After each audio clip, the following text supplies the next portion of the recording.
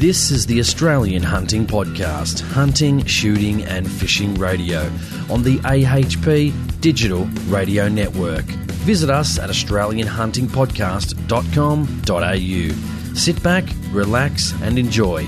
Here's the host of the show, Jason Selms. Welcome back to the show. Thank you for joining me. I do appreciate your listenership. Today, The Everyday Hunter with Sean Fraser. A lot of you guys might remember actually when I went to Queensland over Christmas, I got a chance to interview a few people in person. And a lot of you guys know when I record the show, obviously I live in Western Sydney, so it's hard to interview people that you can't interview everybody in person. Sometimes you have to do, a lot of the shows I actually have to do over the phone, record them and edit them. When I went to Queensland a couple of months ago, you probably saw the episode with Aussie Reviews, which was an episode I recorded over that Christmas period. And I also got a chance to interview Sean Fraser. And really, as I said, I think this is the best everyday hunter show that I've ever done. It's raw.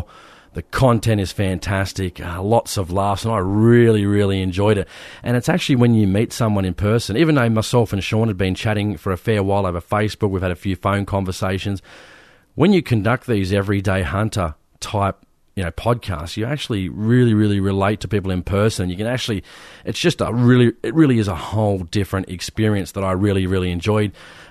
Sean really opens up and is very raw. He talks about his run-in with his stolen firearms with the police. And these are things that I think we can all actually learn from. And by listening to Sean's story, I think, you'll be able to pick up things that you might do next time, you might not do next time. And listening to Sean's experience will hopefully give you an experience on how to deal with things in the future. We also talk about when we go hunting, sometimes, what you think is the best shot or maybe not the best shot, or at the time you have a great shot and you don't pull off a great shot. It really shows how somebody like Sean is a great hunter, that he's able to follow up and dispatch the animal, because that's what really makes a hunter. To say that nobody that listens to this show has maybe never wounded an animal or something like that, I think is completely ridiculous. I know I have, but like I said, it's how you follow up and how you dispatch that animal is to whether it makes you a good hunter or not, and a good ethical hunter. And I think, again, if you listen to some of Sean's stories about hunting, I think you'll be able to relate and also, just feel his story and what he's trying to portray. And a really, really good show. I want to thank Sean for coming on the show, inviting me to his house to record the show. And I just can't say enough. I had lots of laughs, and I came away with learning something myself. Even after 111 episodes, I've learned something myself out of every one of the guests I've interviewed, and it's given me much more knowledge for the future. And hopefully you'll be able to relate to some of Sean's stories, because they were certainly fantastic. We had a great laugh. Very, very enjoyable. And we connected a bit on a higher level because, when you're in person, you can actually feel that story. It's just really is a whole different ball game than recording shows, over the phone when you haven't really met someone and trying to connect someone at that higher level. Again, I want to thank Sean for coming on the show. Really appreciate Sean. Thank you. Also, too, again, you can also find us on the website, australianhuntingpodcast.com.au. Click on that contact icon if you'd like to join us. Leave us a voicemail. Also, too, if you're listening to the show, we actually been mucking around with our recorder during the Straight Shooting podcast that myself and Mario, my co-host, record. We're going to be having call-ins very soon. So if you're not part of the Facebook page, please check out the Facebook page, because I think this weekend would be Sunday. I'm not sure what that day would be, probably the 3rd of April. We're probably going to be recording a show, so check out the Facebook page. And if you want to call up during that 2-hour period, we're going to be recording the show. Please call up. If we don't answer, we're probably talking to someone. Don't leave me a voicemail, because I do have a voicemail on there. Just keep trying if you want to get on the show. Check the Facebook page. It's going to have all the details, probably on Saturday or if not Sunday morning. Give us a call up if you've got something of interest you want to talk about. We'd love to have you on the show. So like I said, it's a new process for us, so bear with us. So if we don't answer when you ring, again, try about 10 or 15 minutes later between that period that's going to be listed on the Facebook page. And you can actually join us pretty much live on the show, and we'll be actually releasing those and having people call in and just bringing in that interactiveness that I think we've been lacking. It's been great having the voicemails on the website. If you'd prefer to leave a voicemail, click on that widget bar on the website on the right slider bar. If you want to leave us a 2 to 3 minute voicemail, happy to play them on the show, or again, email us by clicking on that contact icon on the website. Of course, the main place people listen to the show is, of course, the website, but also majorly on iTunes. You can listen to the Australian Hunting Podcast for free. Leave us 5 stars, rate a comment on iTunes. We'd really, really appreciate it. I think we've got, mainly 5 stars, couple of 4 stars, and 1 3-star. And you can look at all the people that have written in, left a comment. Absolutely fantastic. So please do that. It's always appreciated.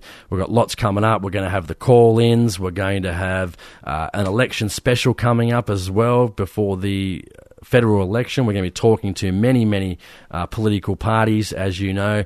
I don't tell you who to vote for. Yes, in the past, I've told people who to vote for.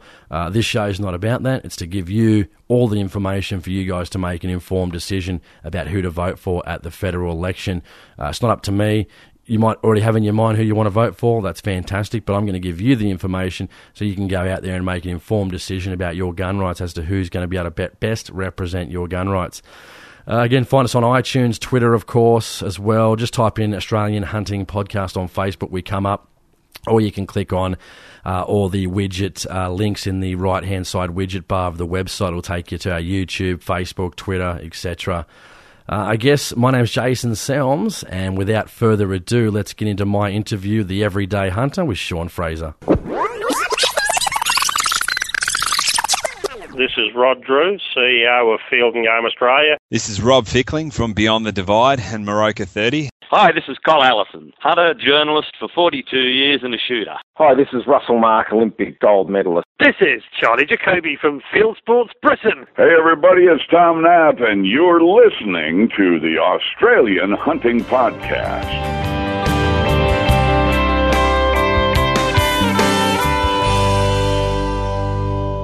You're listening to the Australian Hunting Podcast here on AHP Digital. As you guys know, in Queensland, and we did Aussie reviews the other day, but we've got Sean Fraser here to join us on the Everyday Hunter series, which you guys know that we do. So, Sean, mate, we're in Queensland. We're at your house right now having a drink. So, mate, tell us about yourself. Mate, do you hunt, shoot, fish, and how you got into any one of those? Okay, Jace, welcome to Queensland. It's a bit warm up here at the moment. Cicadas are buzzing away.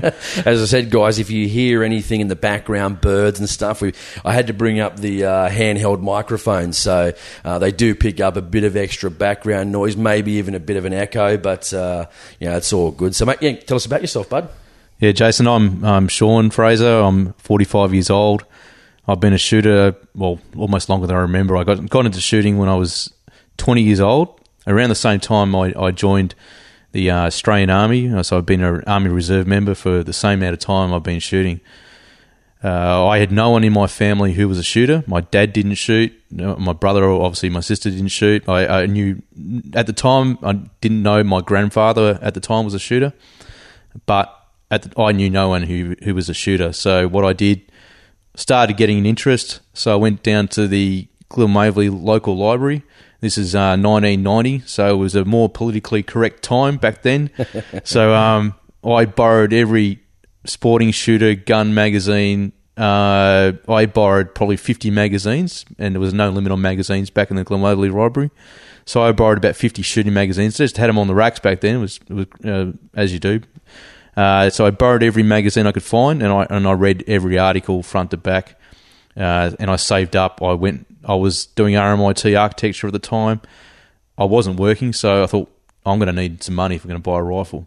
So I went and got a job in a factory. So I worked 31 days straight in a factory, and I saved up $1,000, and I had $1,000. So I thought, that's big money back in 1990. So I thought, well, I'll go down to my local gun shop, which was the Ringwood gun shop, and I bought myself a 22-250, a Remington 700 22-250. I know a lot of people say, well, what the hell are you borrowing a 22-250 as your first rifle? But that's what I did. And my mum came down with me. She's a big supporter in my shooting career. And my mum came down. She bought me my safe. when I was there. So I walked out of the gun shop with a rifle, 22-250 Remington rifle, the scope, and a gun safe. And I actually, my mum took the safe home, and I jumped on the bus, and I from Ringwood back to not with the Remington 22-250. Yeah, absolutely. Jumped on the bus. Jumped on the bus. It was pretty late by that stage. It was the shop had shut, so I jumped on the bus. The bus driver and a couple of people were on the bus, and the bus driver goes, "Oh, what's that?" It's a new rifle. Just bought it. And I take it out. He's driving the bus at the time, and he said, "Oh, mate, take it out. Let's have a look." So yeah, really? Like, you imagine, listen, here's me. He's driving the bus while he's looking for it. Unbelievable, funny though. Yeah, so me and a couple of people on the bus were having a look at the new rifle. Got the new rifle home. I knew nothing about shooting. As I said, no friends who shot. Found my local range, which was the SSAA range down at Little River, and went down there and taught myself to shoot. Mate, good question. That how is important. I remember when I, originally got my first gun. I think I was 17. My mum knew I was trying to, get a firearm. I think my first one was a Diana. It was a Model 36 air rifle. And then she was like, "Oh no," and and then I had to buy the safe, and then I think my dad came and picked it up. But they still weren't happy at the start. So you said she was a big supporter. So how did that come about when you had that first conversation? Listen, Mum, I want to get into shooting activities or whatever it may be. How supportive was she in that respect? Well, I lived with my dad at the time, and my mum's always supported everything I've done, whether it be shooting or joining the army or whatever sporting stuff I've done. She was a total supporter right from day one. My dad didn't really care either way.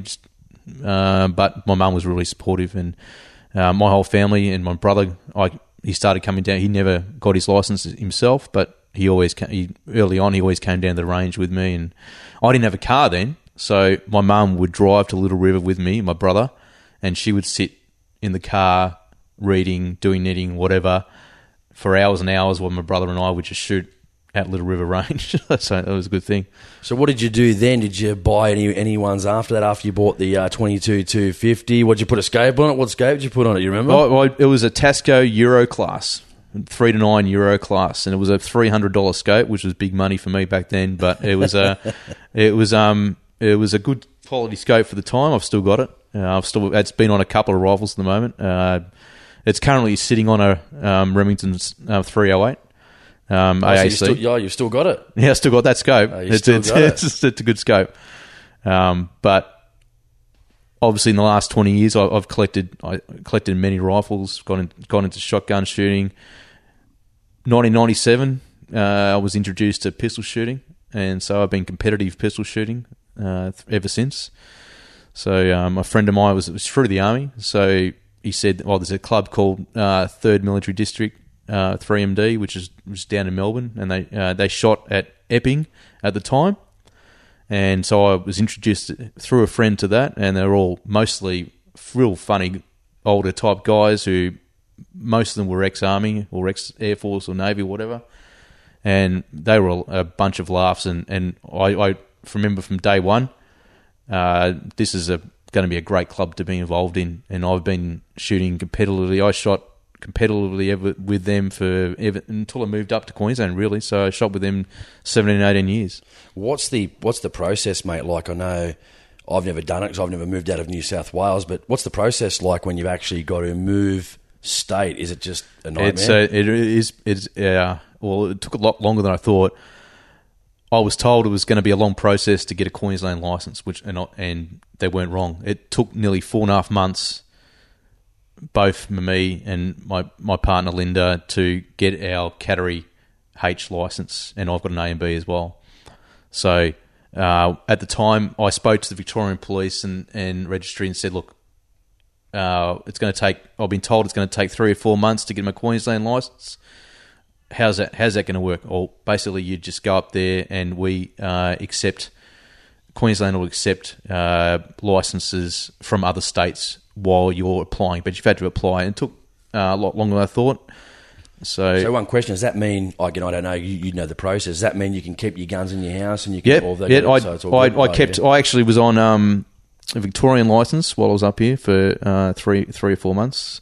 Well, I wonder what would happen in the meantime if, like, say, a license, which you hope not, because we got, well, not sure about Victoria, but New South Wales got 5-year licenses. Imagine if you expired in the meantime. Yeah, no. I made sure I made sure my licenses were expiring. But one was, I think my H was expiring 2016, my A and B in 2019. So at one stage, for about a month or so there, I had both Victorian licenses and Queensland licenses. So had a few funny looks. I guess it's not too bad. I mean, realistically, it's not too bad if you can still shoot on your Victorian license. Just the time waiting, really, isn't it? Yeah, it's just a waiting game. So they've got reciprocal rights up in Queensland, and obviously Victoria has reciprocal rights for Queensland licenses, and you'd know more about New South Wales licenses, Jason, than me. But I know I've always travelled with especially pistols and rifles interstate a lot, competitively shooting.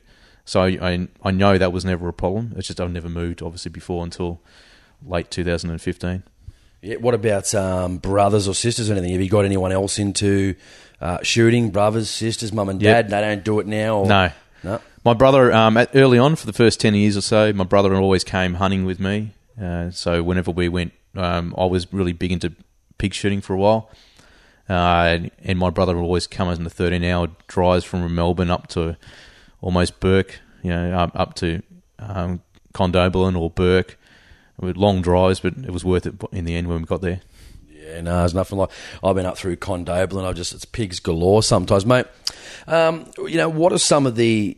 Obviously, you hunt, shoot, you fish?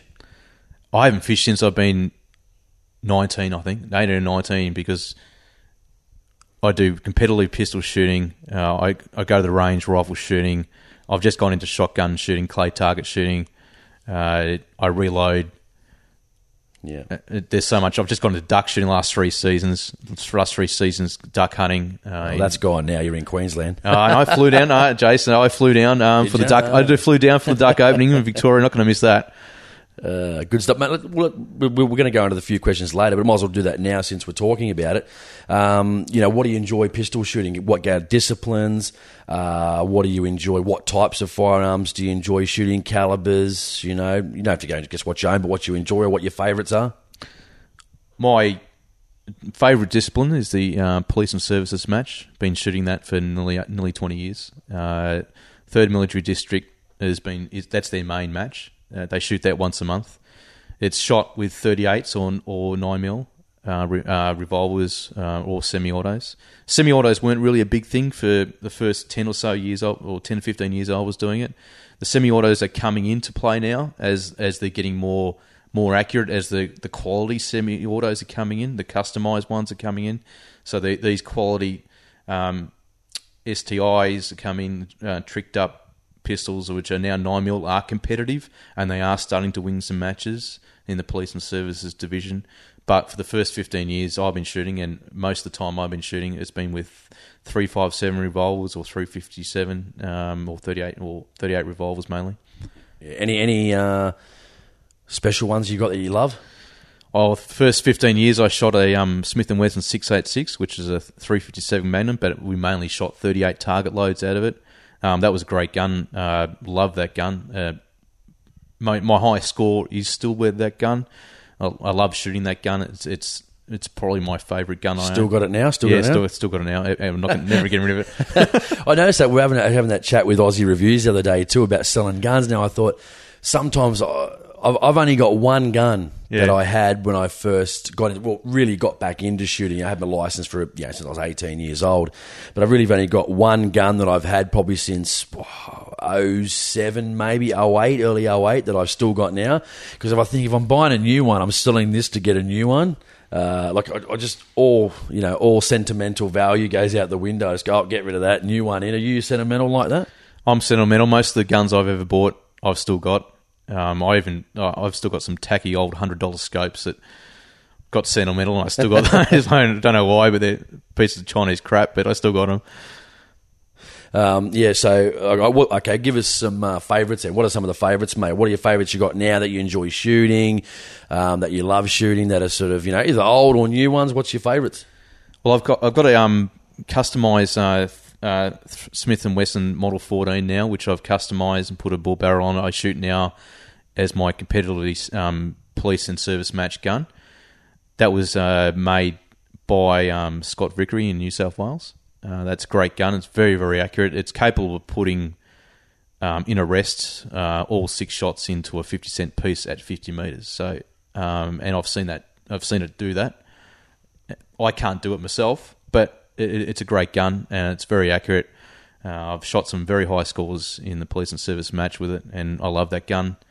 It's been customised to me, and it's probably one of my favourites now. It's not my favourite, but it's one of my favourites.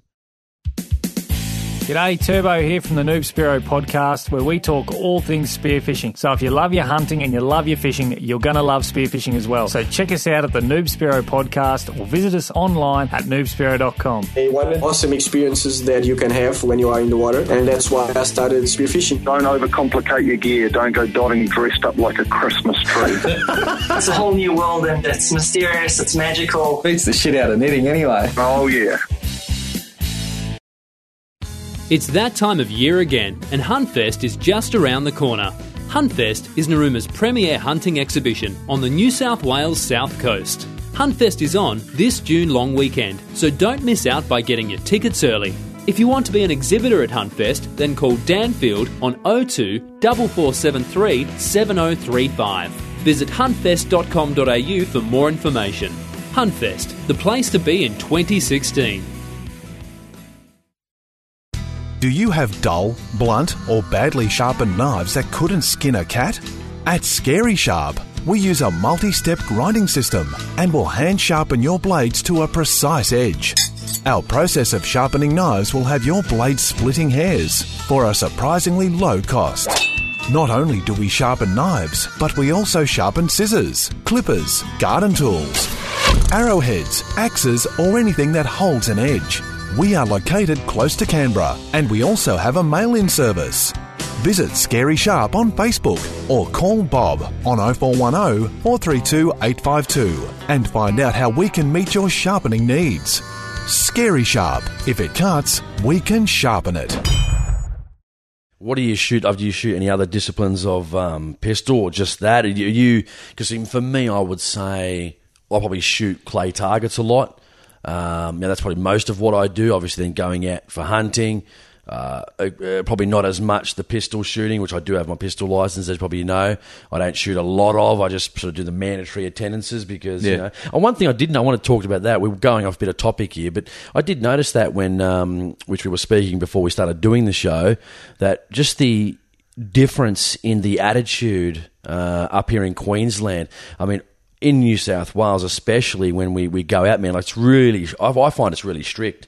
Yeah. Can't look at anyone the wrong way. I've had people where I'm shooting at the range, so on the paper target range, shooting the 9mm. People next to me are looking at me like, because it's so noisy. And I'm like, yeah, buzz off. You know, I'm here. I'm legally shooting a firearm I can shoot.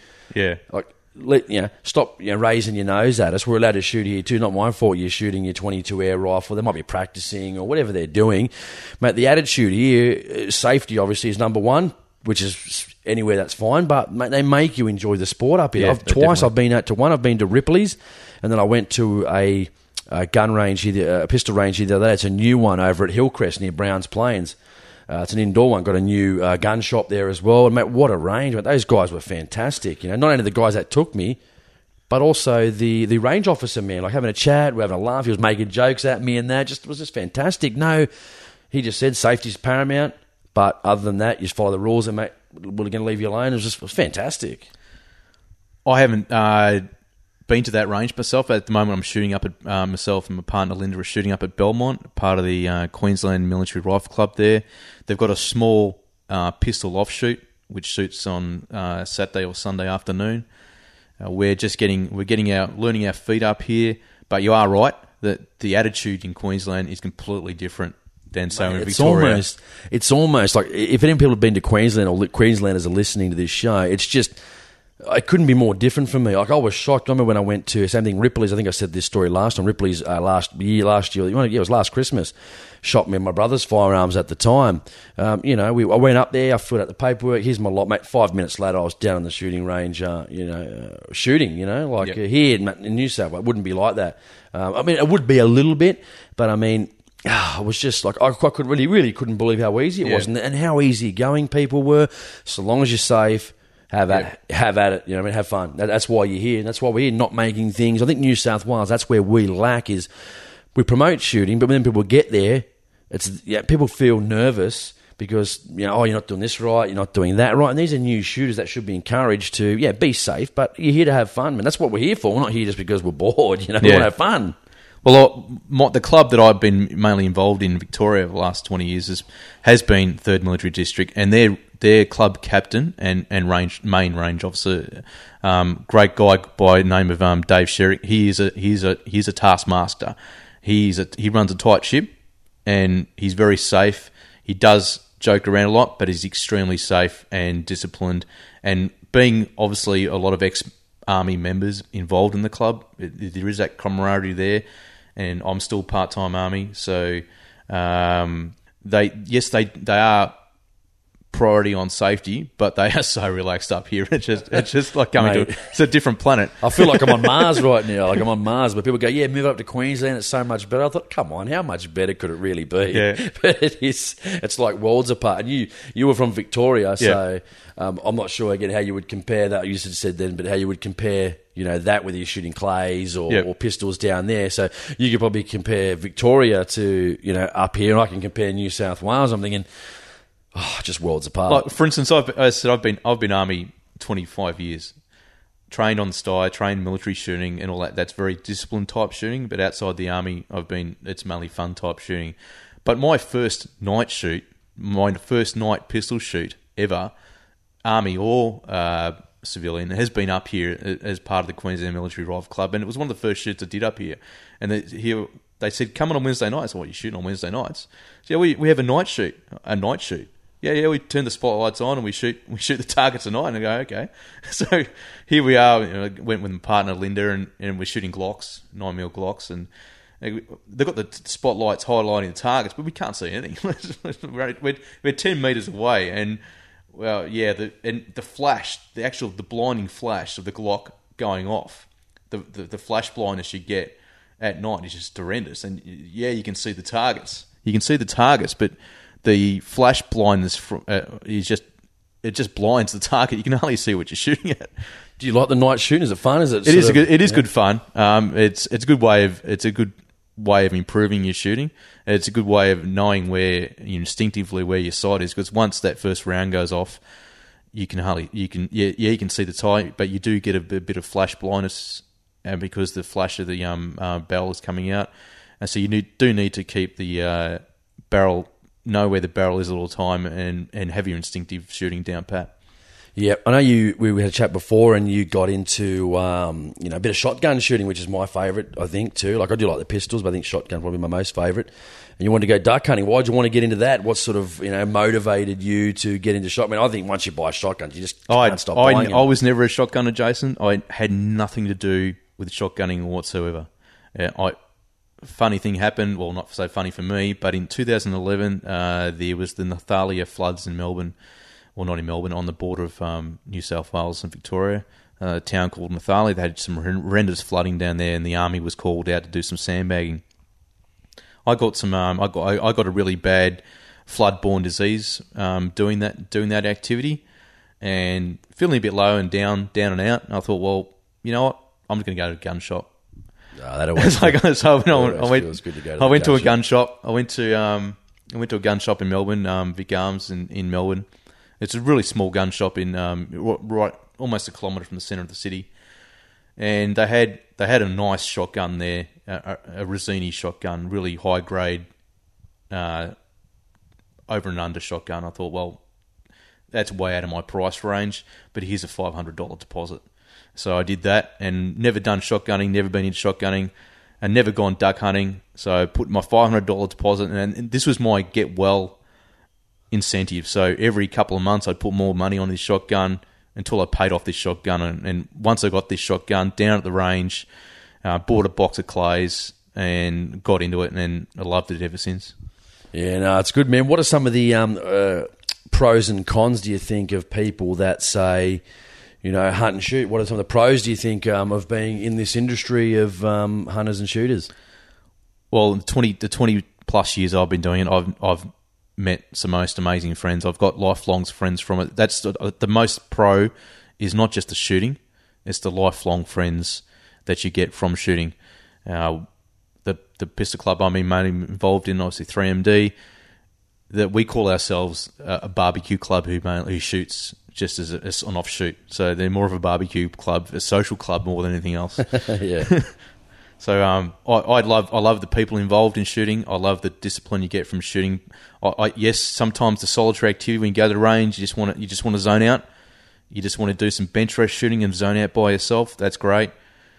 But the friends you get competitively shooting, whether it be rifle, pistol, or shotgun, that's the biggest plus for me. Yeah. Let's say on the flip side, mate, what are some of the cons of being a hunter or shooter? Cons are, obviously you don't go spreading around everyone. No, I never used to. For the first 10, 15 years, you never used to say I'm a shooter. It wasn't just done. It wasn't a done thing. As you get older, you get more passionate about your sport. You get more passionate about the political side of the sport. Yeah, I now tell people I'm a shooter. I come out and proud. I boast that I'm a shooter, and I talk about being a shooter. So I suppose the only the downsides that sometimes you get some negative comments. Especially because I hunt as well, and I duck shooting in Victoria is pretty political. It's pretty politicalised, so you can get some negative comments through that. But overall, the positives far outweigh the negatives. What about dealing with other shooters? I know sometimes, people, easy to get on with, not easy to get on with. I mean, I've met some fantastic people, hunting and shooting, fantastic people. I'm friends with them now. On the flip side, too, I've met some not so good people either. So what's your opinion on the shooting fraternity as a group? Well, I've been lucky enough to been involved with most of the people. Nearly everyone I've shot with has been I would go on the range with them again or hunt with them again. I have been pretty lucky that I haven't been out with anyone who never going to go out with them again because you're just unsafe.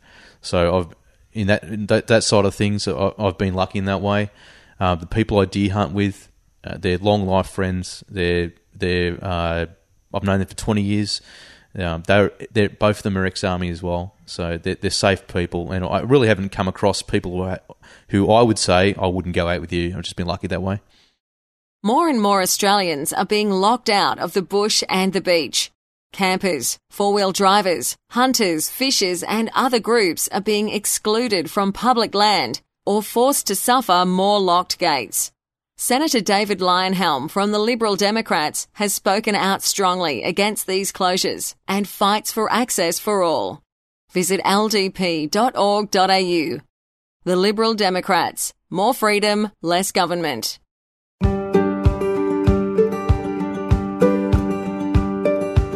Do you hunt deer and want to learn the correct techniques for a quality wall mount and premium eating venison? SSAA Sydney branch provides hunter education courses to help you become a better hunter and to utilise harvested game in the most effective way possible. Course content includes gutting, butchering and caping from experienced hands-on instructors using locally harvested deer. There is no gear required and also includes a barbecue lunch.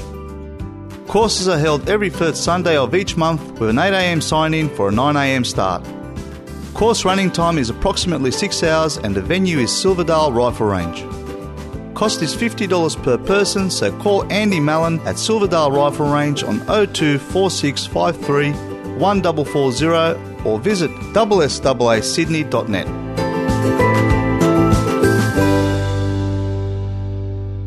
Yeah, mate. Tell us, when I've had this, sometimes I've had, I want to get your opinion on this because you're a guy as well. So when you met your partner, if you don't mind talking about it, what do you think about hunting or shooting and this sort of activity? I know when I got into it, You know, and I'm single now, 34. If any ladies out there want to snap me up, yeah, you know, feel free. You know, I've had girls literally say to me, like one, I remember I've told this story before, I think, where I was going to the clay target range. Anyway, she goes, "Oh, how long are you going to be doing that for?" I only knew her about 3 weeks, and she was quite nice, quite pretty. And I said, "Yeah," she seemed okay with it. Anyway, she then decided, I said, "Well, probably just, 3-4 hours, something like that, like I normally do." And she goes, no, I'm not really going to like that. And she's like, when she said, "How long are you going to be doing that for?" I go, like, what do you mean, like 3-4 hours? And she goes, nah, like, and I go, "Well, what are you talking about?" And she goes, "No, like the whole shooting thing." And I went, I don't know. I said, "Probably until I die. They won't give me a license," you know what I mean? And she goes, no, I'm not really going to like that. And I said, well, don't ever call me again. And she's like, are you serious? And I said, well, I don't know. What do other guys do? Do they just give up everything they've loved, their hobbies, just to appease you? Or I'm not sure. And then we sort of stopped talking that day. And anyway, I didn't hear from her for about a week. And then she rang me back and she says, I go, like, message. I go, "Hi, hello." And she says, "Hi, it's me." And I go, "Who's this?" Like, I just didn't actually forgot. Like, I didn't even think about it. And she says, "Oh, what? You don't know who this is? It's me." I don't say her name.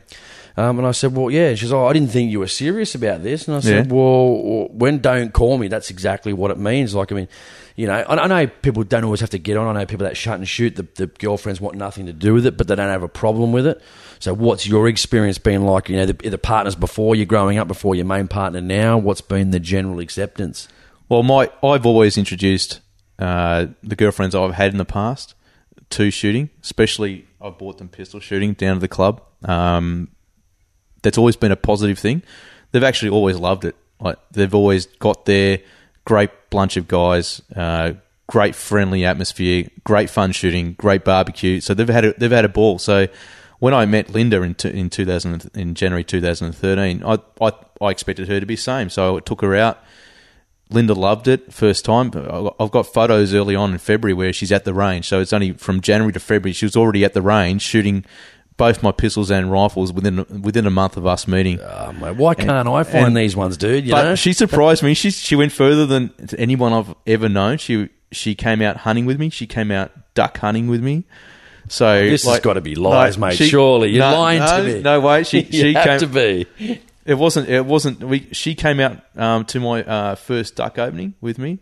So we had a great time. So she's not only been there to a couple of duck openings and a couple of duck hunting events with me. She came out, and within the first few months of knowing her, she was applying not only for her Category H, her Category A and B license. So everyone I've ever known, they've probably been like that. They've gone out, they've gone, this is pretty good, but really not for me. No, Linda wasn't like that. She goes, no, this is great.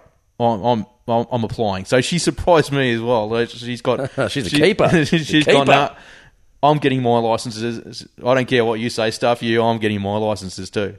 So I guess what you're saying is the reaction has been good. The reaction. She's been the most favourable reaction I've ever had, obviously. But I've always had positive reactions in the past. But no one's really any negative ones? Any negative ones or anything like that where you've taken them out and they've gone, like either like really not been been against it, said, "Oh no, I really don't like this at all," and that's the end of the relation or ended where it could have gone. Taken a couple out not duck hunting, but rabbit shooting, and they were probably they were pretty impressed with that. Especially if you start gutting the rabbits and skinning the rabbits right in front of them. I did flatten one of the girls' cars. I couldn't take my car at the time. I took her car, and it wasn't her car; it was her mother's car. Oh, this story sounds bad already. And it was late at night, it was in Werribee, and we were out rabbit hunting. And so I thought it would be a good idea just to skin the rabbits in front of the headlights of her car. But she didn't have her engine on. So after skinning 3 or 4 rabbits, the flat battery, and we're in the middle of nowhere in Werribee, in her mother's car with a rifle and some dead rabbits and no mobile phone and no way of getting home. What did you do? We just waited a few hours. Small car, small battery. Just waited a few hours until the battery recharged itself just naturally, and then waited till about midnight and tried to start the car again, and we're off. Really? Luckily, it started. Unbelievable. Yeah, no, it's fun. A lot of girls do hunt, which is fantastic as well. Let's talk about. Well, let's go into that since we're talking about hunting. What do you like to hunt, man? What's on your list? I know you come from Victoria, ducks. What else? What's your favourite? What do you enjoy for favourite? Well, before you came over, I started thinking about that. I hunt a lot. I hunt rabbits. I hunt foxes. Most my third season duck hunting. I'm a deer hunter. I'm a deer stalker. I'm a deer hunter. I go after pigs, and so I'm into a lot of deer shooting as well. And hopefully, up in Queensland now, I'll get to find some chital deer, some other species of deer which I haven't hunted in Victoria. So I thought, well, when Jason asked me today's question, what am I going to say? Well, my whole lifetime, the most probably I've hunted, really, if you took the 20 years plus, has been rabbits. I know it's pretty low down on the hunting pyramid, but it's probably some of the funnest experience I've ever had has been with mates just hunting rabbits. So you picked that as your number one, would you? Number one, you picked that one? It's probably the most fun times I've had.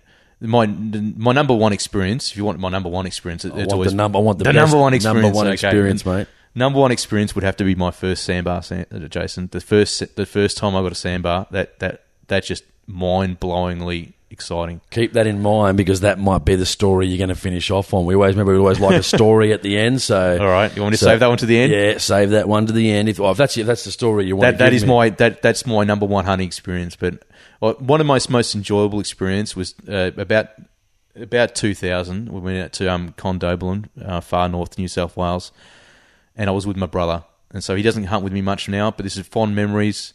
We're out. Stinking hot 40 plus degrees for 3 days, red dune country, middle of nowhere, hadn't seen a pig for 3 days.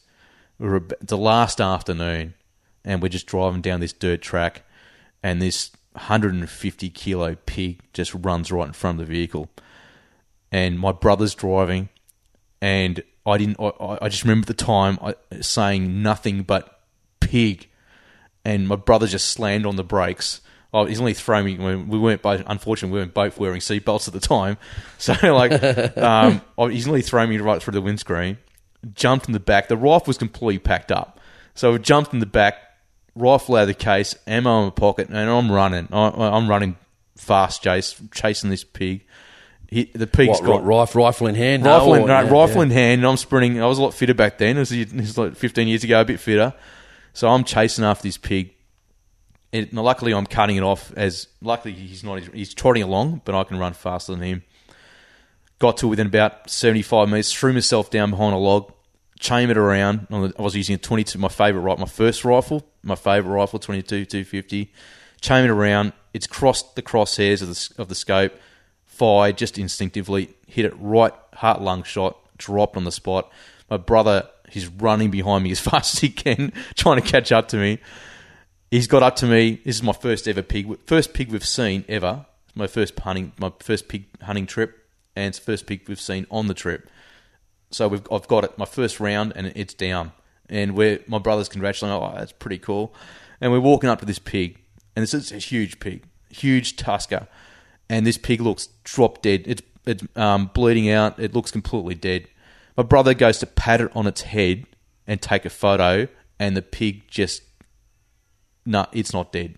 Jason, it's not dead. It's not dead at all. The 22-250's done its job, but this pig is definitely not dead. And you never do. I always know a guy that when he goes up and does deer, I've had him on my show before, he puts the end of the rifle on its eye. Yeah. Because, it's sensitive, it'll freak out. If it's, if you get on its eye, it'll freak out if it's still alive. So he always puts it... hits its eye. Yeah. If nothing happens, well, it's dead. You know what I mean? This is our first pig hunting trip, Jason, and we're inexperienced to this whole thing, and it's gone to get up, and the mean listener has gone to stab my brother and I with its tussle. But I luckily for the last 10 years or so shooting. I've been shooting since 1990s, now 2000, so I've been shooting for 10 years, and I got into the habit of always rechambering around after the first shot, just instinctively do it, and still do it to this day. So I've had a live round up the chamber. It's got up to Tuscus, shot straight through the brain, and it dropped. So Never trust a dead pig, Jason. Never trust a dead pig. Was that the first pig you'd ever shot or ever seen on a hunting trip? That's the biggest pig we've ever seen, ever. And it's the first pig we ever saw, and it's the first pig I ever shot. And I've still got those tucks in my car now. Mate, tell us about, we're just talking about the pig story you just had. Tell us, before we got on the show, you were just telling us about, was it Lake Cullen, your first duck shooting or duck hunting trip? You said you had a funny story, so I guess share that one with our listeners while we're hearing the funny story surrounding that. Yeah, Jace, it was March 2013, and it was my first duck opening, and we went to Lake Cullens, which is in Victoria. It's a wetland, it's a state game reserve in Victoria, and I was there with my partner Linda and her 5-year-old son Tristan, and myself and a friend. So there was a few of us there, and it was probably about 100 shooters. They sounded to me mostly like Italians, because all you'd hear was Italians. At 5 o'clock in the morning, it sounded like mostly Italians on the lake, and it was just me. And it's my first duck opening. I'm pretty inexperienced, so the sun's coming up. It's nearly 7 o'clock in the morning, so I've walked onto the lake, and the sun coming up over that lake was just an amazing thing. Linda didn't have her WIT test done at the time, so she couldn't come out on the lake with me, but she was taking photos a couple of 100 metres on the shoreline of me going out. And I got it out there, and Jace, just the first duck opening and the guns going off and the ducks coming up into the air was something I'll never forget. And it was just an amazing experience. I was a crap shot. I've only had a shotgun for about 6 months, so I could hardly hit a clay, let alone a duck. So it can be pretty difficult when we first start, you know what I mean? But and I had some shots at some ducks that went pretty low past me, and I didn't no luck there. But it came probably about 9:30, so it was pretty late in the morning, and I turned around and there's some orange vests coming at me. What are these people wearing on? These DPI guys or Department of or Game Victoria guys? Or what are these? There's about 4 or 5 orange people in orange vests. And it got pretty close, and I could tell there were a couple of mostly women there, and 1 or 2 guys, all wearing their orange fluoro vests. I thought, this is a bit weird. Ended up being Animal Liberation Victoria, so I didn't know who these people were. I know at the time now, because it was the same lady who did that SBS program, living with the enemy, with Steve Lee, and what was her name again? Felicity Anderson. And she's come at me with everything. She's come at me with all guns blazing and abusing. What, just verbally abusing me, and I'm going at her, and she's going at me, and her photographer's taking some shots of me. Yeah, they always do video and shit and stuff like that, don't they? Yeah. And this is pretty old. Look, I'm just going to ignore these people and get on with my duck shoot. But half an hour went by, and the Italians, there was a flock of ducks that came, a flock of blackies came over the Italians, probably about a couple 100 metres away from me. They winged one, and they've yelled out to me, yours, yours, yours. So I've seen it's come straight at me. So they've just winged it. It's coming straight down into the water, straight at me. So I've 2 rounds in the Rosini over and under, raised the gun. It's coming. The blackie's coming straight at me, so it's going to be a pretty easy shot. Sorry, but where are the Animal Liberation guys? Are they still trying to hang around? They're only about 30, 40 metres away, less than 40 metres away. A couple of them may have been less than that. On the shore? Or no, they're in the water with me, illegally. I wonder why when they just come and stand there, what are they trying to do? Like wave flags? They were doing the whistles, yelling, abuse. Their main tactic was to abuse the crap out of me. So did they do a good job of that? Yeah, I gave as good as I got. And Linda, she got quite embarrassed with me. Even Linda said she could hear what I was saying on the shoreline. She's like, we might have to reassess this relationship. It's like Linda, she was like 300 or 400 metres away on the shoreline. She said she could hear me clearly. I'm surprised how it go when you said it was coming at you. Like, I'm surprised because normally when I'm even on the rice fields, it can be quite hard because when you're trying to shoot them, mate, anything even close by, orange vests, cars, just spooks them crazily. You know, funny enough you say that, Jace. It was only myself and a dozen or so shooters on the lake on the Sunday, the next day, and we had worse luck. Without the protesters there, we had worse luck because they scared the ducks up. they keep, if you're only one person or one or two people on the lake, yeah, the ducks will just stay down. The ducks will just stay hundreds of metres away. Yeah. But if you've got protesters on the lake, scaring the ducks up onto the lake, and you're only a couple of shooters, and it's a lot easier shooting. Yeah, so what happens? So they've winged it, it's coming at you. These guys, these Italians have winged it, they've yelled at, yours, yours, yours. So I've seen this duck coming at me, and the blokey coming at me, raised my gun up, first barrel, bang, I've got it. So I thought, oh, great, my first duck. And it's coming down, it's come down fast into the water. It's hit the water, but it's still flapping, and you know, I'm a true conservation hunter. I hate seeing, I love animals, so I hate seeing any wounded animal. So my first instinct, wounded animal, it's flapping on the water, put it down its misery straight away. Still had, obviously, the second barrel going, using steel shot, less than 30 metres away, gun onto the duck, about to pull the trigger, milliseconds away from pulling the trigger, and Felicity Anderson runs right in front of my barrel. And I'm like... You're joking. No, I'm serious. Like, she literally ran right in front of my barrel, and I thought...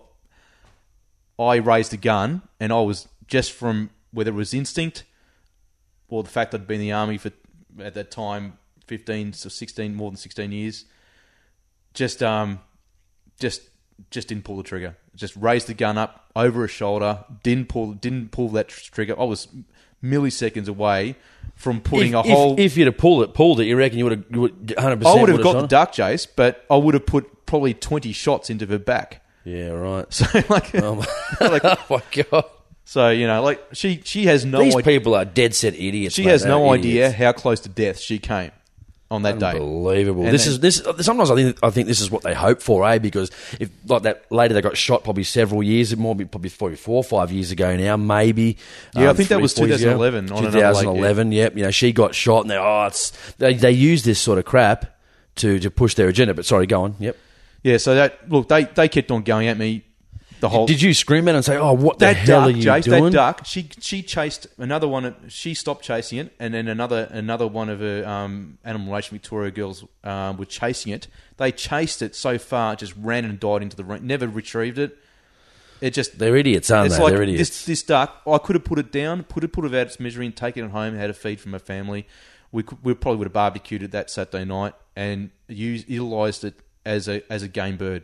They chased it so much, it just chased into the reeds. It obviously was dying. It was dead. It would have been dead in a minute or so, but they've chased it into the reeds, never to be retrieved. Wasted duck. Unbelievable, you know. Well, that was my first run-in with Animal Relation Victoria. When she was in front of you, what did you sort of say to her when you were in front of her? Did you say, look, what the hell are you doing? I've almost pulled the trigger. Did you say anything? Didn't say anything like that. They were too busy yelling abuse at me and back and forth and calling me murder and all that kind of stuff. I didn't even have a chance to say anything like that. I was just grateful that nothing happened, and I went home. They went home. I went home duckless. But and then people are like, oh yeah, I got my first duck. Where is it? Oh, it went into the reeds. Oh, okay, Sean. Actually, I've seen your clay shooting ability. Actually, the second funny story was coming back. It was about 10:30 that morning, coming back from my first opening. Got back to shore, and the hunting group next to us, they were starting their duck plucking. They had a game bag full of ducks. My partner Linda was there. My friend Simon was there, and we're just talking on the shoreline. They opened their game bag, and a duck flew out, literally a duck, which they thought they killed. It flew out of the game bag. This duck literally. Did you know what it was? Was it black? A big one or no? It was mental blank. Grey teal, mountain duck, pinky. Pinky. It was a pinky. It was a full-on pinky. Pinky. This pinky is just flown 20 meters out of the game bag, heading for the water, and I thought, well, here's my opportunity. Oh, no, please don't tell me you pulled up the gun and shot it. Oh, and I still had my shotgun over my shoulder. No. Still had my gun belt on, with rounds into the gun as fast as I could. Before this thing got away, it was just about to fly off again. It took off. Bang! My pinky hit the water. That's it. My first duck. So out of someone's game bag. So my first duck had been previously knocked out, knocked unconscious, and flown out of someone's game bag. So technically, that was your first one. Technically, that was my first duck, Jay. So I did give the duck back to them. It was their duck. So. I would have said, no, this is my duck. You know what I mean? Like, you shot it, but I finished it off. So what they say when all this was happening? Like, what the hell? These guys were they'd finished their shoot for the day, so they're on the shore, cracking a few tinnies, barbecue happening, and they just were laughing their heads off when this duck flew out of the bag. Mate, I've got to think you have some of the best stories I think I've heard on this show. Seriously, some of the best stories I've heard. I've got a few more, Jace. Have you? We'll go for more. Mate, tell us, when you've been up here or in Victoria, it doesn't matter which one, you tell people, you go to work, I'm a hunter, I'm going shooting today. What's the reactions you've gotten? You choose, Jason, you choose the people, you get to know someone a little bit first before you open up about the fact that you're a hunter or a shooter or a target shooter or even a gun owner. I mean, I don't go broadcasting left, right and centre, I'm a gun owner to everyone I meet for obviously security reasons, but you get to know someone. But most of the people I meet are either Defence Force or ex-Army or currently serving or shooting mates, and they're generally, or most of the people I meet are generally shooters to begin with. Work colleagues. I've come up here, Jace. I've come up from a drafting company in Melbourne, where about 40 staff, where no one except for me shot. I was the only shooter there. But I've come up to Brisbane to work. I secured full-time work with a great company up here, small company up in Fortitude Valley, drafting company again. I go into the toilet, first day on the job, and there's a bunch of sporting shooter magazines in the toilet. And I thought, well, I'm in a different state now. Mate, you're right. I've just noticed that up here, it's just, mate, it's a great place to. When I first went to Ripley's and I had a good time and it was so easy, so I went, that's interesting. But now that I've been up here, there really is a good culture of gun ownership in Queensland. There really is. Hunting, shooting, it's just fantastic. Well, subsequently I found out that both the directors had shot at one time. One of the other draftsmen was there. He was a hunter. He was a pig shooter. Hence the gun magazines in the toilet. Half your luck, something to read. And there's 2 cars out of the 5 cars in the driveway. There's 2 of them with SSAA stickers on. So you've come up from a company, well, most of Melbourne. You come up with Melbourne where you're lucky to have 1 in 20, 1 in 30 who are shooters. You come up to Queensland and you're unusual if you're not a shooter. It's just a different culture. Yeah. Any negative reactions at all? You can find stories where people are like, I can't really say I've had one. I've had one with females when you talk about dating them, and I had one that says, she goes, "Oh, do you like animals?" I said, "Yeah, I do." And then she goes, "Oh, yeah, I like them too." And I I felt the conversation was going towards animal liberation. I don't know why, I just sensed it. And I said, "Are you sort of involved in animal liberation sort of stuff?" And she goes, "Oh, well, sort of, kind of." And I said, "Listen, I'm a hunter." And we spoke for about 2 weeks. We hadn't even met yet. That was the end of that. Totally finished. Well, luckily I've said before, luckily in my shooting lifetime, I've come across neither partners or friends who haven't been rabid anti-gunners or anti-hunters in my social circles. I've just been lucky that way. I've had, the only reaction I remember back in 1992, I picked up a Schlesinger 22 auto for $80 at a gun show. $80, Jason. If you had that, I bet you would still have it now, wouldn't you? This was the most accurate. I used to take this to Werribee Crown Lands. I used to shoot almost every couple of weeks along the Werribee River, which is Crown Land on the Werribee River, rabbit shooting before the Khaleesi virus. I'd get 10, 13 rabbits. Wasn't unusual, Jason. I used to take that Schlesinger 22 auto, and it had a bull barrel on it. And actually, no, correction, this was a Fieldman. I should know my own guns, shouldn't I? But it was a Fieldman 22 auto, and it had a bull barrel on it, and it was the most accurate 22 I've ever owned. And I've got 2 22 long rifles now, but this thing was so accurate. It would put 5 rounds, Jace, in a 5-cent piece at 20 metres, and it was phenomenal. And that was just resting on a sandbag over a bonnet of the car. Yeah, I could cry. I bought that rifle for $80, and in the 1997 government steelback, they took it off me and they gave me like, okay, they probably gave me $100 for it. I probably made $20 on that rifle. And you had your fair. I'd had it for years. You had it for years, but I had it for about 5 years. But Jace, I'd pay $5,000 for that rifle now. It was a rifle I would keep. I hate the fact that rifle is gone, mate. Since we're talking about that, I want to get into that. What do you think? What are your thoughts? Obviously you had to hand that one in '96. Now I wasn't, a gun owner. I was a gun owner at 18, so I was probably 1998 when I sort of got my gun license, got my first air rifle. Probably 18 and a half, somewhere around there. But, I guess what's your thought?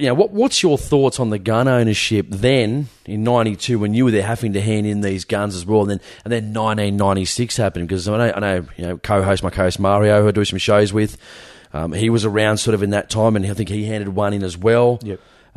So what? Yeah, give me your thoughts before, and then obviously as it was happening, and then handing it in. At the time, I wasn't as political as I am now, back in 1996, 97. However, saying that, I did attend the march in Melbourne, the march they held, which started off near the Shrine. That march started off just in the gardens of the Shrine. It wound its way down the main street of Melbourne there, turned right onto Burke Street. When the first part of that march reached Parliament, the Spring Street Parliament House, the last part of the march that hadn't left the gardens, and that was kilometres away. Unbelievable. That was. I remember this distinctly. The Herald back then, it was just the Herald, not the Herald Sun. Front page, 100,000 march in Melbourne, and that was on the Sunday. That paper came out. That headline came out on the Sunday. Funny enough, Jace, as the days went on, the same headlines. By Wednesday, that 100,000 had mysteriously, according to the media, turned into 40,000. Now, I remember when my brother and I were there was probably 20 or so protesters. By Wednesday, that 20 or so protesters had turned into 20,000 protesters, and 100,000 shooters had turned into 40,000 shooters. So somehow, trying to lie about the numbers and stuff like that. It just magically morphed. Back in those days, there wasn't a lot of internet coverage, obviously, or if any. So there's not a lot. All you had to go on was, I guess, local TV and newspapers. Yeah. There was an overhead shot that the SSAA had, and they did a count, and they did count. The police said there was over 100,000, and the SSAA said there was over 100,000. Mate, the thing is, why don't we have, mate? We even in Sydney, when we had the Game Council, when Barry O'Farrell got rid of the Game Council, mate, we could barely get 700. Now, this was 100,000 people, Jace.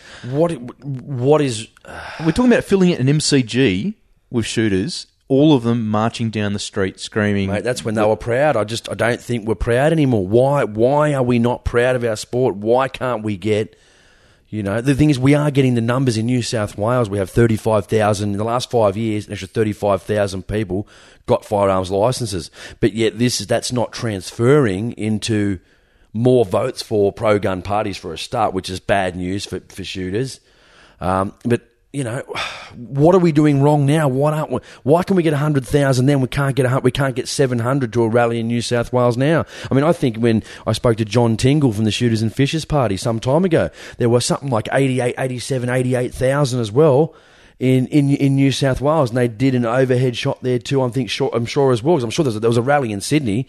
So why can't we get those numbers? What's wrong today? I think it's just, and you've talked about this a lot, Jay, I think it's just the apathy of shooters. Yes, I believe the younger shooters coming through now, the under 30s, they were more passionate they are more passionate than I was back then. Even I lost guns handing back in 96. I lost pistols in the 2003, 2004 buyback. So after the incident in Melbourne then.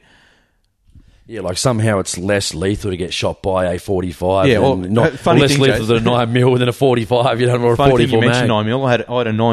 I had a 9mm 40 cal. Question, I had a 40 cal Glock at the time, a Model 22 40 cal Glock. I handed that in during the buyback, and the money I got from the buyback, I bought a 9mm Glock. So I'm not sure how the public or anyone is safer because I've got a 9mm Glock instead of a 40 cal Glock. I really, that baffles me. Maybe I've got 5 less rounds in the magazine, but really, who cares if you've got a 15-round magazine or a 10-round magazine? A firearm's a firearm. I'm a safe shooter. I'm a law-abiding shooter. I've got licenses. I've got a family now. I've got a 2-year-old daughter, Jessica, now, and I've got a stepson from Tristan. The last thing in the world I'm going to be doing is breaking any law, let alone a firearms law. So, I mean, you're right. We're some of the best people in the community. No criminal records, or at least if you have, it was at least it was 10 years or more ago. Yep. I've had shooters that I know, they've done things wrong years ago. They've finally got their license, mate. And even like me now, I'm too scared. I go out to the shops, man. I'm a bigger guy. We're sitting across from each other now. People, I walk in the street. People walk at me for some reason. I don't know if I've got that demeanour. I'm not sure. I avoid people. I've parked in a spot. Some guys, that's my effing spot, and I'm like, sorry, mate, I'll move it straight away. You know what I mean? I don't even want to get into any issues where it's going to cause me a problem. Well, and sometimes it's very hard. Funny you just mentioned that. Not a lot of the people, only my close friends know this, and a lot of people in my old club in Melbourne know this. Is I have got in trouble with firearms wise in the past, not intentionally, but it was care to discuss or not? Not. This is not well known apart from. It's up to you. You don't have to. I'm just not pushing you or anything. All right, it's going to be well now. If you feel like you want to share, you know what I mean. Well, we'll go into won't go into specifics, but 2005, Queen's birthday weekend, Jason. I'd just been with friends, close friends. I was with Henry and Randall, close hunting friends of mine, and we were in Stringy Bark Forest on the Queen's birthday weekend chasing sambar. One of my favourite things to do, and had a great weekend. I didn't get a sambar that weekend, and I don't think anyone did that. Come to think of it, that week we were honked at. We were honked at quite badly. We were walking up this ravine, and this big female just didn't see us standing there, and all three of us are walking up this ravine. Honk. Scared the crap out of us. And she where'd that come from? Like she was only about 50 metres away from us, but she honked and ran, and she was gone before any of us could get a shot off. But okay, no sambar that weekend. Got home, I was buggered. So I emptied my Hilux ute, took my hunting rifle out. First thing I do, rifle out into the safe upstairs, start emptying the car. Jay started into the car, so I took all the stuff out of the back of the car, and I left the stuff, my camping gear, inside my Hilux. So I left the camping gear in the back seat. I thought, well, I'll have a bit of rest, bit of rest. I'm tired, been driving for 4 hours, getting home. Have a bit of rest. Go down about midnight. Jace, 4 cars robbed inside my complex. I was in an apartment building at the time. Oh, yeah, okay. Yeah, my car was locked. I'd forgotten. Look, okay, it's my fault. I'd forgotten that I'd taken a backup rifle, right? A backup rifle. As you do, I take it back up to the shotgun to the ducks. I know what you mean. Yeah, so I'd taken a backup rifle, Jace, and it was in the back seat under my camping gear, locked away, secured, legally locked away in the vehicle, locked vehicle, in a locked basement, right, with a 1.5 ton roller door. On this basement, which is a secure card only basement. Shit, so they've got in through your basement. There's someone is there a garage inside the basement, or just that main garage? Door? Was underground basement. So someone obviously, I reckon's come down the lift, come into the building, come down the lift. At that time, they didn't have secure access into the lift. So they've got in. Didn't need a pass. Just go straight down. I changed that because I was running the body corporate back then. So smart move. But at a time. 6 cars done over, Jace. Mine was one of them. What they took it? Obviously, they took it. They yeah. took every part of my army gear, my camping gear in the back, Damn bastards, aren't they? And you can imagine what was underneath the camping gear. It was the backup rifle. And so, look, I rang up the cops at the time, told them what had happened. They were all good. Took the statement of all my lost gear. I was away. I went away a few weeks later, instructing young soldiers for as I said, part-time army. I was away in Puckapunal instructing young soldiers. I got a phone call from a police constable from Flemington Police Station in Melbourne. Great news, mate. What is it? What is it? Oh, we've found all your army. We've found all your hunting gear. We've found all your gear. And said, oh, that's great. That's fantastic. So you know who's got my gear. All right, where's the gun? I said to him, okay, you know exactly, because they've chased him. Generally, who should have that? Probably would have the gun. They've chased him for another burg, right? He's a well-known crook around the area. They've chased him from another burg, jumped his fence, and here's all my army gear, right, sitting in his backyard. The constables recognised the fact that it was army gear, the fact that it was all my hunting gear, and known whose it was straight away. That and the fact they had my name all written all over it. So he's rang me up and said, we've got all your gear back. And said, no, where's my rifle? Oh, he denied having that. So what do you do, Jace? He's denied having Some that. old-fashioned police justice. Okay, Well, how's this? 7 months later, the same constable who was my best mate, or acted like he was my best mate, finding all my gear, sends me a summons. Failure to secure a rifle. What, 7 months later? 7 months later, Jace. This is what I've had someone in a position that something similar happened to someone I know. I'm not going to go into the details. I might have him on one day for a discharge at his home. And because generally the police, So someone heard the discharge? Well, it basically went through his wall into the neighbour's property. Into the neighbour's property? Very bad. That's bad. Very bad. But like I said, sometimes these things happen. You should check it. That's why I always check for all the time. Yep. I pull them out of the safe, even though I know I put them there. Safe direction, rifle, bolt. I don't keep my bolts in my rifles. Somewhat. I've left them at home sometimes, and then I've said, I've got no gun because I've got no bolt. And then other times I've put the bolts in there. I've left them in there, so I don't forget them. But then I thought if someone steals the gun, they've got the bolt. So I don't normally. I just have a checklist now.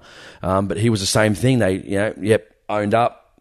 Screw up, big time. Right. Neighbour wasn't really too impressed, even though we went through into the bathroom, right, into the wall in the bathroom. He went on for about 5-6 months before they actually charged him with something. So what happens is they generally go back, because they don't know what you've actually done yet. They don't know what law you've broken. So they need to go back. They probably I think they probably got someone that they talk to. They look at what the laws are. This is the one you've broken. So they go on. You see 7 months later, you get 7 months later, you get a summons. Charges failure to secure. Contact. I contacted. Did you ring him up first? No. I rang him up to say I lost my property. I mean, the only time I spoke to him, I rang him up when I reported it, and then he's obviously spoke to me when he found all my army gear. But I contacted a good friend of mine, a well-known shooter in Melbourne, and a very respected shooter in Melbourne by the name of Clive Whelan, and I spoke to Clive. I said, Clive, what do I do? Got this summons. Help me out here. He said, I'm going to ask you one question. Do you want to fight the case, or do you want to win the case? Interesting. And he said, well, Clive, I want to shoot. I don't want my guns to be stolen. But not stolen, but confiscated off me. Lose your license, yeah. And so he said, well, look, first thing is get to a dealer, preempt them. Just give all your stuff in, hand all your stuff over to. I had quite a bit of stuff by this stage, collecting for a while. So by this stage, I'm a competitive pistol shooter, a collection of rifles, a collection of 22 rifles, large caliber hunting rifles, pistols. The only thing I hadn't gone into that stage was shotgunning. So handed all my gear in to a dealer friend of mine, and he gave me this name of this barrister to contact, and a bit of a plug for the guy, Barrister Walsh Buckley, and he's never lost a firearms case in Melbourne, never lost a case.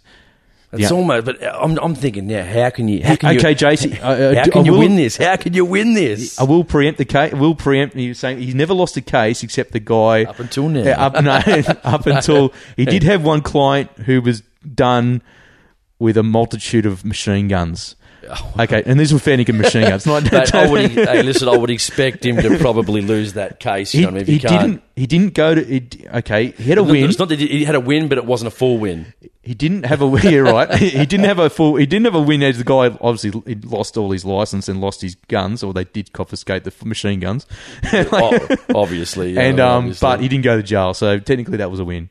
But I'd think so too. Have you got fully auto? He had Thompsons. He had the works. I mean, guaranteed. I'm surprised he didn't. Yeah, normally that meant he mustn't have had an offence before. No, this guy was as clean as a whistle. Yeah. Except he owned a lot of machine guns. Lucky. But was it a criminal thing, or he just a collector? Just a collector. Just a collector. Loved them. See, that's where the police don't really understand sometimes. Obviously illegal. Stupid thing to do, obviously. Yeah. But probably a guy that was probably never going to do anything with it. But get back to the story. What happened? So you've basically come in. I've contacted this barrister, and this is where I've come a lot more pro shooters' rights in my lifetime, because from then on, I had to fight for my license. I had to fight and win back my rights to own a firearms license in the state of Victoria. And if you probably lost, that would have been, at least 10 years? 10 years minimum. Gone, yeah. And then you've still got, after 10 years, you've then got to apply to the Chief Commissioner to see if they want to give it to you or not. Even give it to you then. So it's not just 10 years, get it back. It's not guaranteed, either. No, you're right. I could have lost my hobby. I mean, at that time I didn't have a family, but this was my life. I would have probably lost pretty rocky grounds in the military. I'm still serving military. Pretty rocky grounds in the military as well. So, yeah, 100%. So exactly. here's my whole life going down the toilet. Well, from what I thought, well, this time, no, I don't think this is right. I don't think this charge is right.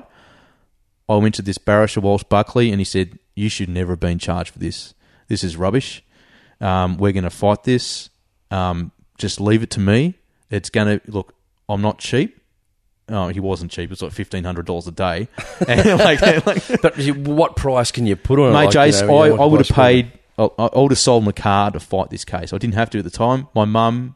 I had no money at the time, and my mum is the most wonderful, supporting my shooting my whole life, as we talked about earlier on.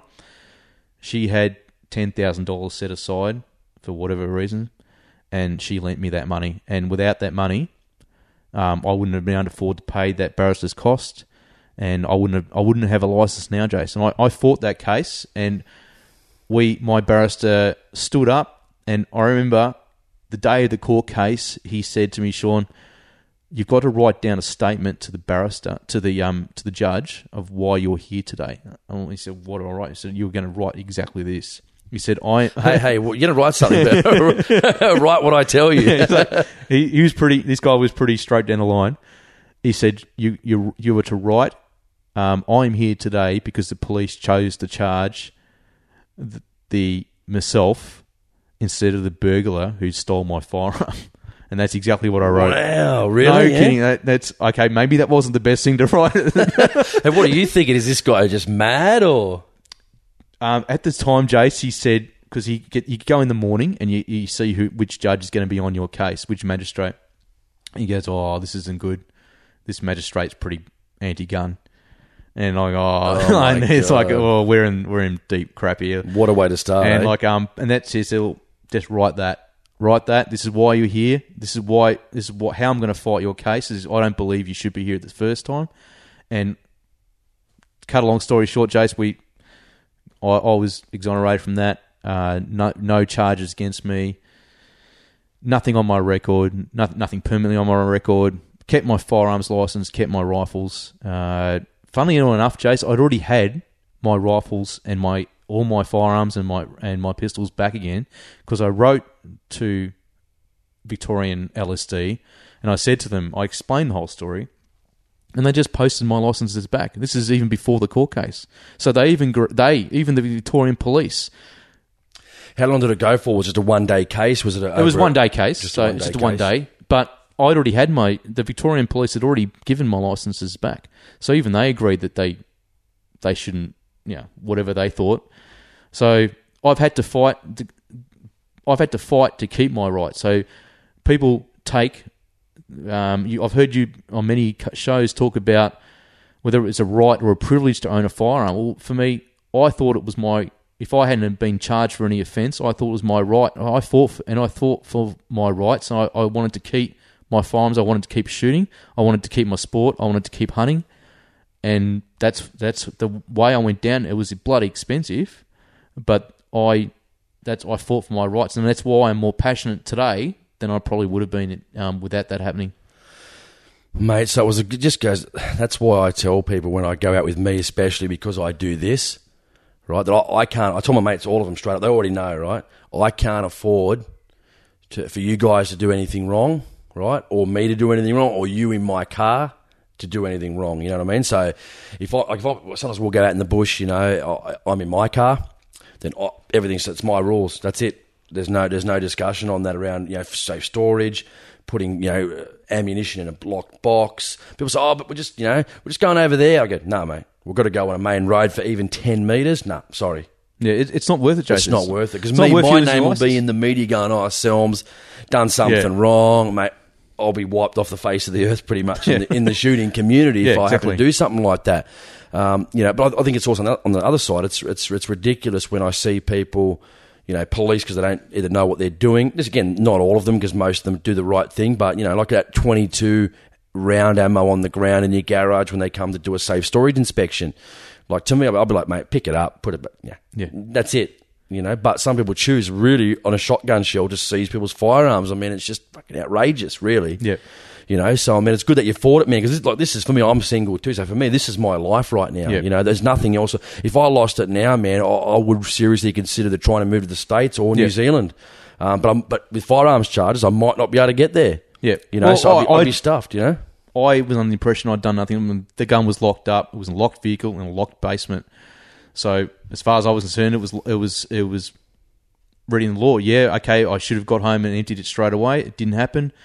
But these things happen, Jason, and sometimes it was just unlucky. I had a criminal come into my basement and rob 6 cars. Yeah, sometimes I think they're misplaced. I mean, some things are just blatant, and I understand that. And I've been there sometimes. I've thought about it. I really have. I'm going to be honest with people. I've gotten home 2 a.m. in the morning thinking, oh, my God, I've got to get this gun. You know what I mean? And I've always done it. And sometimes I even get like paranoid about it. Like sometimes, I don't know if people have had this. Maybe it's just me. I've woken up in the middle of the night. Maybe had. Did you bring it in? Yeah, I have. I really have. And I've gotten up and gone, oh my God, shit. And I've really bolted downstairs at 5. I opened the door and went. Like, by the time I've gotten downstairs, I'm halfway down going, you're an idiot. You already put it in, you bloody idiot. You know what I mean? Like, but I've done that. Or I've thought someone's, because I've come out that home that night before, I'm thinking someone's stealing my car. Yeah.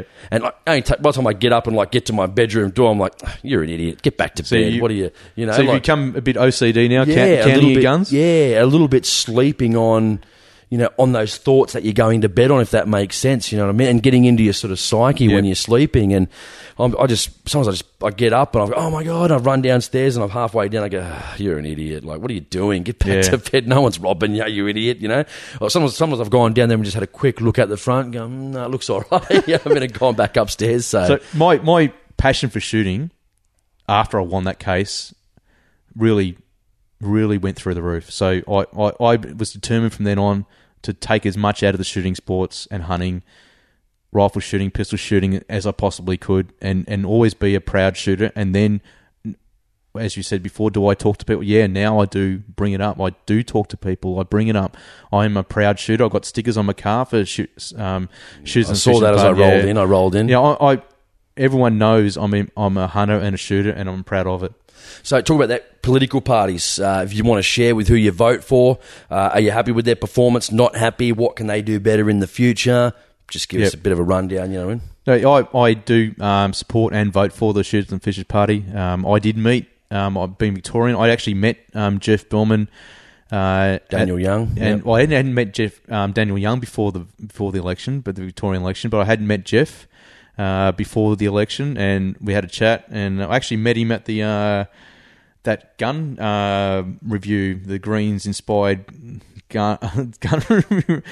Which one was that one? The one in Melbourne, the Senate inquiry. I met him at the Senate inquiry. The Melbourne, gotcha. The Melbourne Senate inquiry. The Melbourne head of the Senate inquiry. So we had a chat down there and wished him luck. And we sat in that Senate. That Jace, if you wanted to see some laughs, I don't think that Melbourne version of the Senate inquiry is on YouTube. I know the Sydney. I think the Sydney one is. The Sydney, and there's one from the Canberra one. Yeah, as well. but the Melbourne ones didn't make YouTube. But not at all. That was the stuff that they said.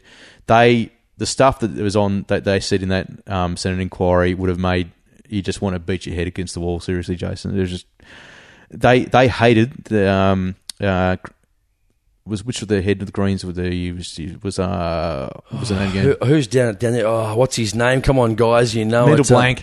Not Di Natale because he's who headed the Senate inquiry? He's the member. What's his name? Oh, look it up on your phone. Now. Well, in a minute. But anyway, they hated because Melbourne and Victoria had that report done fairly recently, within a few months ago, about the 436 million benefit to the economy through hunting and shooting. Victoria was the second most state earner apart from the Spring Racing Carnival, and they hated the fact that government agencies. You know who it is? I just thought of it. I didn't look at Adam Bant.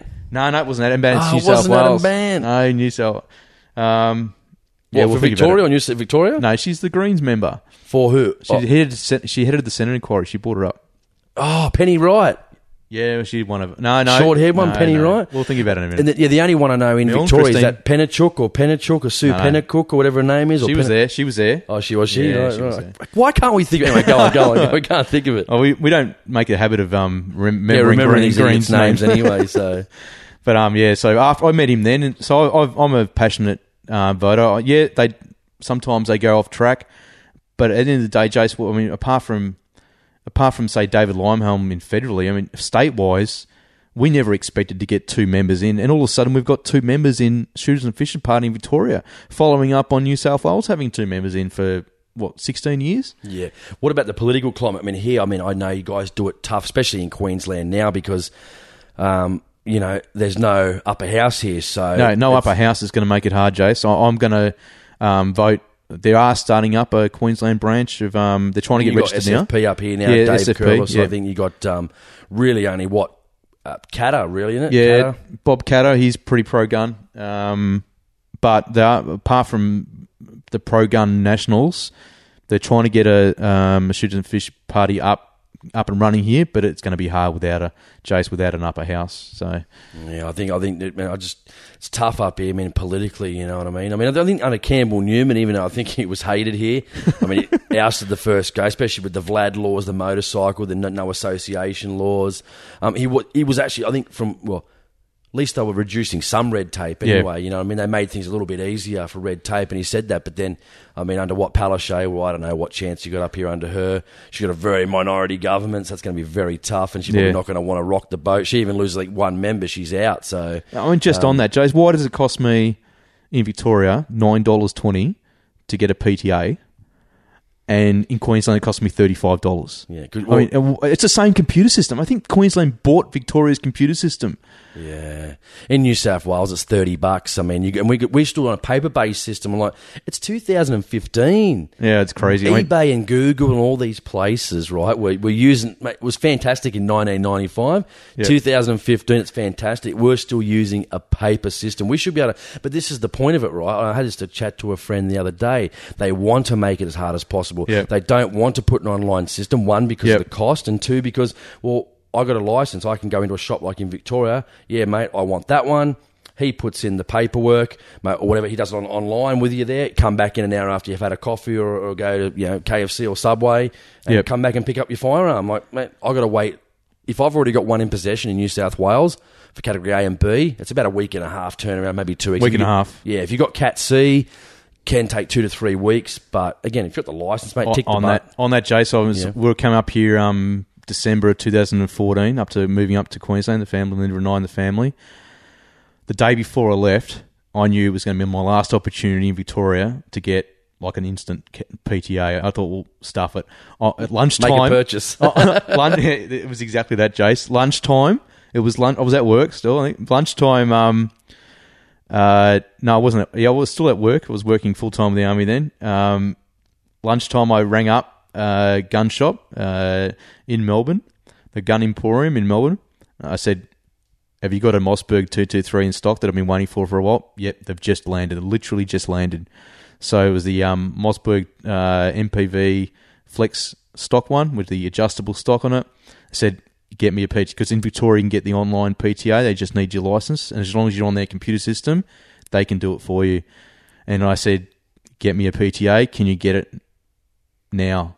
And he said, "Right, I'll call you back when it's in." 3 hours, Jace. They called me back. It was just before they shut the shop and said, "Your PTA's in." $9, mate. I mean, and I picked it up that day, that afternoon, before I think Linda and I had to go out. We had to leave Victoria. So I had to leave Victoria the next day. And my last Victorian PTA hurrah. So come up in now, they're $35.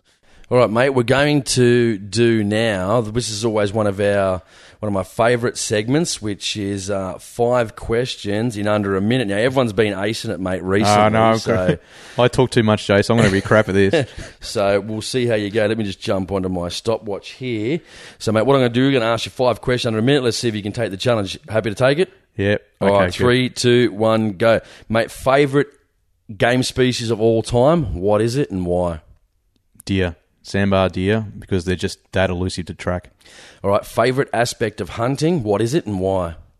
The friendships I've made, lifelong friendships. I just can't beat the friends I hunt with and the people I'm associated with is just the best. Mate, if you can hunt anywhere in the world, where would it be and why?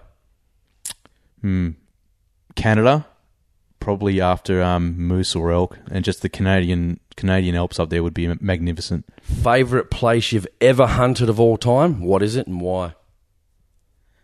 My favourite place I've ever hunted is Reedy Lake.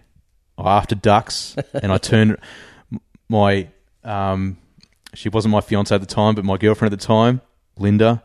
I turned around and this woman at like 6 o'clock in the morning is trudging through the swamp with me, with a camera, and I've got a shotgun over my shoulder. And I thought, this woman is a magic. I'm going to marry this woman. Mate, biggest change you would like to push for in regards to gun laws? What is it and why? Semi-autos back to the standard shooter.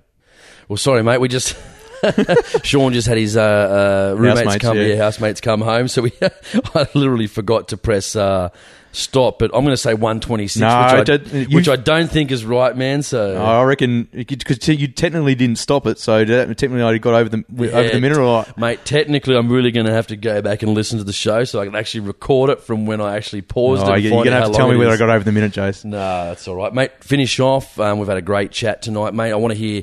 You said you had a Samba story or a couple of stories that you wanted to share, mate. That'll just give us a bit of a laugh. I've got to hear what time of day, night, day, summer, winter, what happened, the feeling. Give me some stories. Yeah, well, I've been hunting since about 2004, but I hadn't bagged my first sandbar at this stage. I think it was 2007. So I've been hunting for a few years, and just I'd seen a few. I hadn't had a shot at one, but they just eluded me.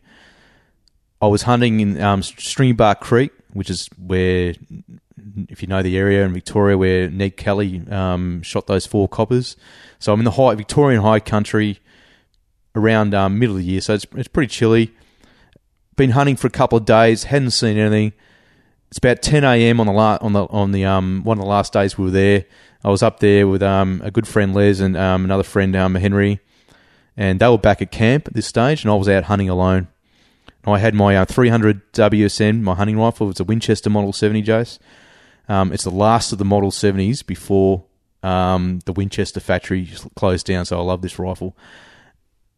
Great deer caliber. I've been stalking a couple of days, hadn't seen it. A bit despondent, but I'd just seen this feral cat. And this feral cat, I'm not going to get a sandbar today, but I'm going to bag this feral cat. I'm going to get this feral cat. Yeah. And so here I'm stalking this feral cat. I'm being so quiet, chasing this feral cat, inching my way around these blackberry bushes, one step at a time. This feral cat's looking at me, Jace. He's just staring at me, and he's being a real smarty. He's going from one side of this gum tree to the other, just looking at me, trying to get out of my field of view, I'm only 3 metres away from this feral cat, so it's not going to be a long shot. So what calibre was it again? It's a 300 WSM, Jace. I'm shooting 180 grain. I'm shooting 180 grain Nosler partition, so it's really going to this feral cat's not going to have a good day if I do shoot at him. So I'm looking at this feral cat. I'm now 2 metres from this feral cat. Can't get him. He keeps on outsmarting me by going left and right of this tree, this gum tree. And I'm been literally 5 minutes chasing this feral cat. I've been that quiet and that one step at a time that I hadn't noticed. I'd look up. And the whole time, I don't know how long he'd been standing there, but this big sandbar, he'd been looking at me from about 75 metres away, standing on the game trail dirt track. What were you thinking then? And I'm thinking, what the hell am I chasing a feral cat for? When there's a sandbar just literally looking at me, and I'd only just got into shotgunning, Jace, and you're a big shotgunner, so I don't walk with my safety catch on. I have the bolt slightly up, round the chamber, bolt up on the rifle. So it's safe, can't go off. So instinctively, shotgun style, bolt's closed, into the shoulder, swing. By this time, this sandbar I've looked up, we've made eye-to-eye contact. He's gone, shit. He looked at me, he gone, I've just been spotted, and he's bolted. He's doing a runner down into the blackberries. He's literally half a second away of reaching the blackberries, and he's gone. So I've just shotgun right from the shoulder and done the whole shotgun shot and just led him. So, Jace, I've done this shotgun style shot with a Winchester Model 70. It's just swung past this big sandbar deer, and just pulled the trigger. It was just all mine. Was it on the run? It was sprinting, Jace. It was absolutely sprinting away from me, and there's no way in hell I've got this deer. And I've just your instinct, Jace, is my first sandbar. I've got other deer before, fellow deer before, but never got a sandbar. My first instinct was obviously run after it, but just held myself back, knelt down, stopped myself having a heart attack, and just breathed. And started my breathing. Slow down. I waited a couple of minutes. Probably, it felt like 10 minutes, Jason, but it must have probably only been 2 or 3 minutes. And I followed him up. I walked 50 or so metres towards where he went into the blackberries, and there he was. He heard me coming. He was in the blackberries, just inside the game trail, only about 2 metres inside the blackberries, trying to get away. What happened, Jace? I'd swung past him like a duck shooting shot, hit him through the shoulder. The round has penetrated down his spine and cut his spine in half on his back legs. Literally, he was not going anywhere, Jace. He wasn't down, but he just couldn't move. So he's tried to get up. I've just absolutely freaked out that, there's a sandbar. How far away were you? I was only now 5 metres away from the sandbar because I was following the game trail. Freaked out that I actually got him in the first. I was honestly expecting just to go up to where he was and not find anything. Bugger it, I missed. My first sandbar that I shot at, I've missed. But he was down in the blackberries trying his hardest to get away. Obviously, with a broken spine, he's not going anywhere. And he's not going to be feeling too good. He wasn't feeling too good. So he stuck up his neck. These were shoulder-high blackberries. Couldn't see him. So I had to wait until he stuck his neck up. Rifle at the ready. Stuck his neck up. Clean shot, straight through the neck. He went down. He was dead before he hit the blackberries. And the feeling, Jace, of getting your first sandbar, your first large, the most premier game deer in Australia, in Victoria, I've never got over that feeling. The only thing that surpassed it was obviously having my child, Jessica, the birth of my child. But this was euphoria. I've never felt anything like that. I never felt that since, and probably will never. Even if I get another deer since or another sandbar ever again, I'll probably never feel that again. So did you get the cat? No. Nah. He didn't get the cat. But I see a lot of pictures on my Facebook page. There's like so many people like the last couple of days. Like Zach's one of the guys that posts on my Facebook page, like cats, and he always gets these inboxes from all these people. Like it's been on Facebook all the last couple of days. And like I said, I never get these. Funny thing, I do a podcast. Well, I'd say it's fairly popular amongst shooters. Obviously not with the antis; they probably don't even know about it. But I never get people just messaging me on. I've had to ban maybe 1 or 2 people in 5 years for comments because a sponsored post might have gone around or something like that. I've sponsored a post for a show, but never at all, man. And I never get. I said, why don't I get these antis emailing me saying how much of a piece of crap I am? It just never happens. But no, man, good talking to you, man. I'm glad we could. I know we've spoken before on the phone. It's good just to come up and sort of do this. I've never really done this actually. I brought a couple of handheld mics with me. Yeah, it's been good talk, Jace. Yeah, sat down with people face to face like I normally do them because you can't always do that. I always try and and sometimes I've been up here before and I haven't done this and I could have interviewed other people and I haven't. So I'm glad I sort of brought them up now and hopefully if I go to other states around Australia, people will contact me and I can just go to their houses or they come to wherever I am at the hotel even.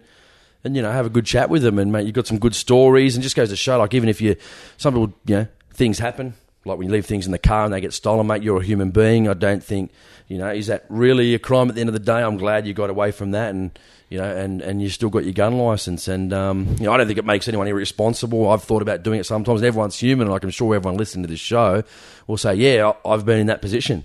100%. Or they have been in that position and they have done what you've done, but they haven't been robbed that night. You know what I mean? Yeah. They've got, we'd never know about it. So it's a position you never want to be in, Jace. But at the end of the day, I'm here with my family. I'm still a shooter. I'm a target shooter. I'm a hunter. I'm a pistol shooter. I'm a competitive pistol shooter, and I love this sport. I love this culture. I love it's my life. Apart from my family. Apart from my partner Linda and my children, this is my life. Shooting is my life. Excellent, mate. Sean Fraser joins us here on a somewhat Everyday Hunter podcast. Sean, mate, I do appreciate it, buddy. Thanks. Thanks, Jason. It's been good. You've just been educated, and this is the Australian Hunting Podcast. Thanks for listening. See you next time.